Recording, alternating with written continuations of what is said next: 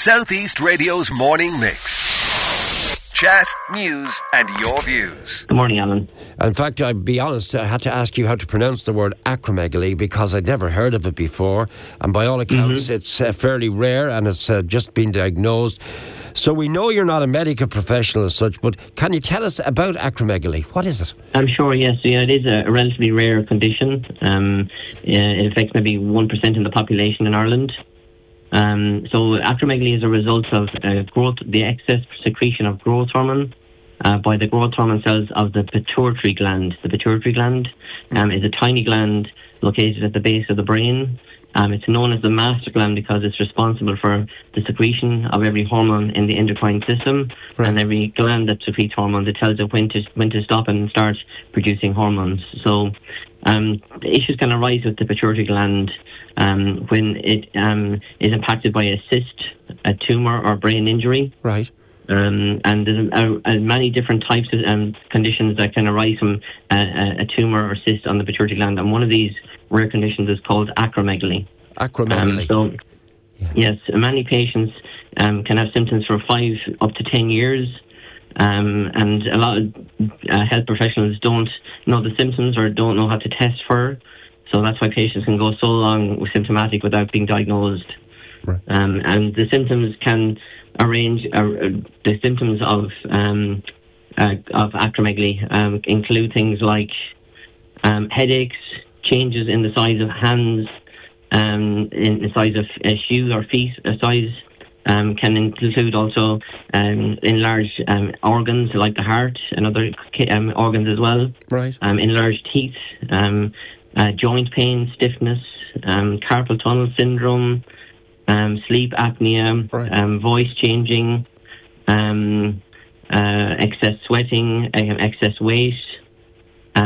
Also impacts sexual function as well. Right, so they're the symptoms. Yeah. So can you just tell me a little bit about your journey and how you were diagnosed and how long it took for you to be diagnosed?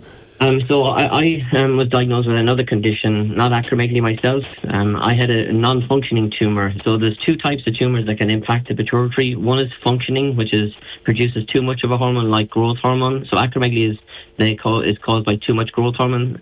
Another condition called Cushing's is the production of too much cortisol, the stress hormone. I had a non-functioning tumour, so it didn't secrete excess hormone, but it actually caused the loss of hormones for myself. As a result of that tumour, my pituitary gland was removed completely, so I don't produce any hormones at all myself. I have a condition called hypopituitarism, so it means loss of one or all hormones. Right. So I had the condition. So the conditions that affect the pituitary can arise during prenatal, after birth, in childhood and adulthood.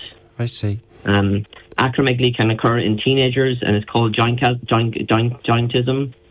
It can also occur in adulthood and it's called acromegaly. Is it now easy to test for the condition, Robert? Because up to recently, by all accounts, it wasn't. As you say, it could take between 5 to 10 years to diagnose. Is it now far more easy to diagnose? It's still like the diagnosing is a global issue. It's not just in Ireland or in Europe. It's worldwide. I'm actually also the director of the World Alliance of Pituitary Organisations, and I've attended a World Summit in Amsterdam last June and met other patient advocates from around the world. And it's not just affecting patients in Ireland or Europe. It's worldwide. So there needs to be more awareness among health professionals and the general public. Like a patient can get diagnosed with acromegaly from their GP, from an ophthalmologist by going for eye tests. Like the tumour that grows in the pituitary can impact the optic chiasm or optic nerve, causing vision loss. Yeah. What is your treatment? How is it being treated? So it depends on the size of the tumour. So if the tumour isn't impacting other body tissues like the optic nerve or other brain tissues, it can be treated with hormones or with medications. If the tumour is large, then it may be removed through surgery. One route for surgery is through up through the nose. It's called transsphenoidal surgery. It's where they access the base of the pituitary gland through the transsphenoidal bone. Yeah. Okay. Alternatively, then There can be a craniotomy or a small incision above the eyebrow. Yeah. Or somewhere another location on the skull. And in some cases, then the tumour can regrow depending on treatment, and so they need to go down the route of having radiation or something like that. Do you know if it's hereditary, Robert? Is it hereditary? Not hereditary, no. Good. That's good to know. I'm just thinking, anyone listening to us today who thinks they may have some of the symptoms, you reckon it can be diagnosed by the doctor now? You can actually ask, if you're going for a checkup, can you actually ask? So like if your GP performs blood, like an extensive blood test to check for pituitary stimulating hormones. Yeah. It can be picked up there, or it can also be picked up by, like I said, an ophthalmologist, because it may impact the vision.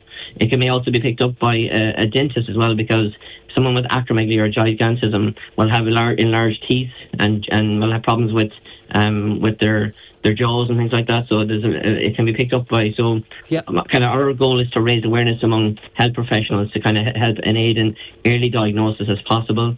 To get patients started on treatment as early as possible. You've certainly done that today. Just point people towards how they can access the information from the Pituitary Foundation of Ireland, please. Where do they go? Yeah. So I'm the coordinator of the Pituitary Foundation in Ireland.